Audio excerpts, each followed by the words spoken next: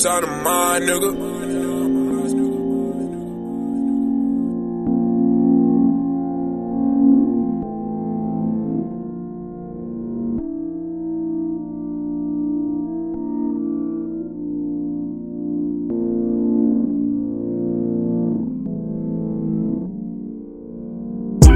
Tu não tens nada a oferecer, além desse todo o prazer.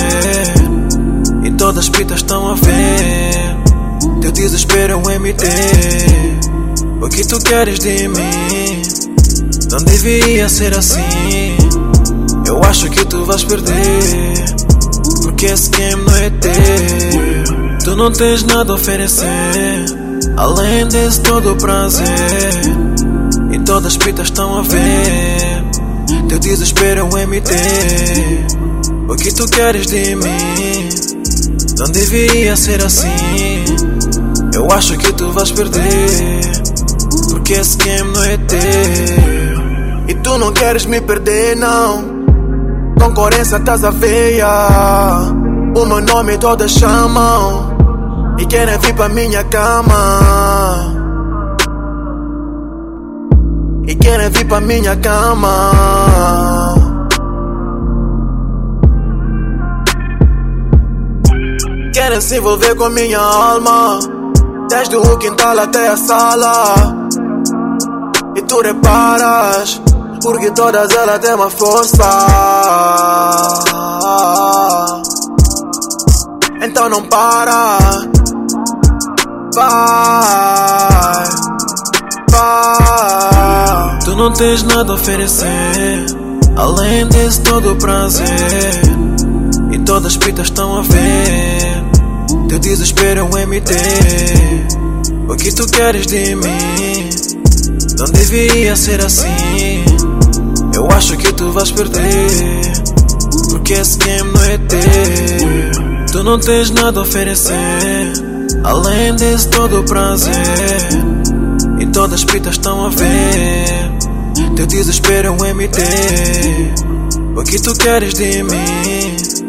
Não devia ser assim. Eu acho que tu vais perder, porque esse game não é teu.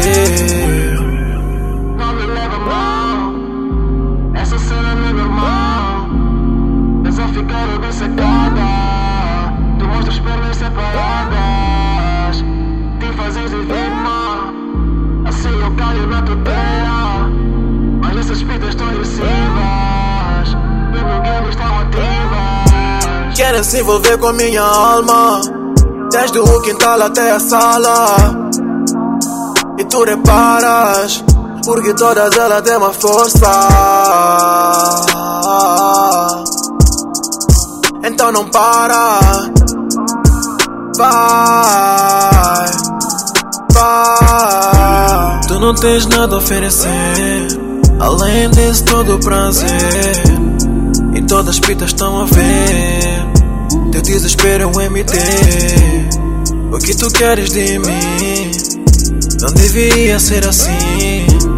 Eu acho que tu vais perder, porque esse game não é teu. Tu não tens nada a oferecer, além desse todo o prazer. E todas as pitas estão a ver teu desespero é um MT. O que tu queres de mim? Não devia ser assim. Eu acho que tu vais perder, porque esse game não é teu.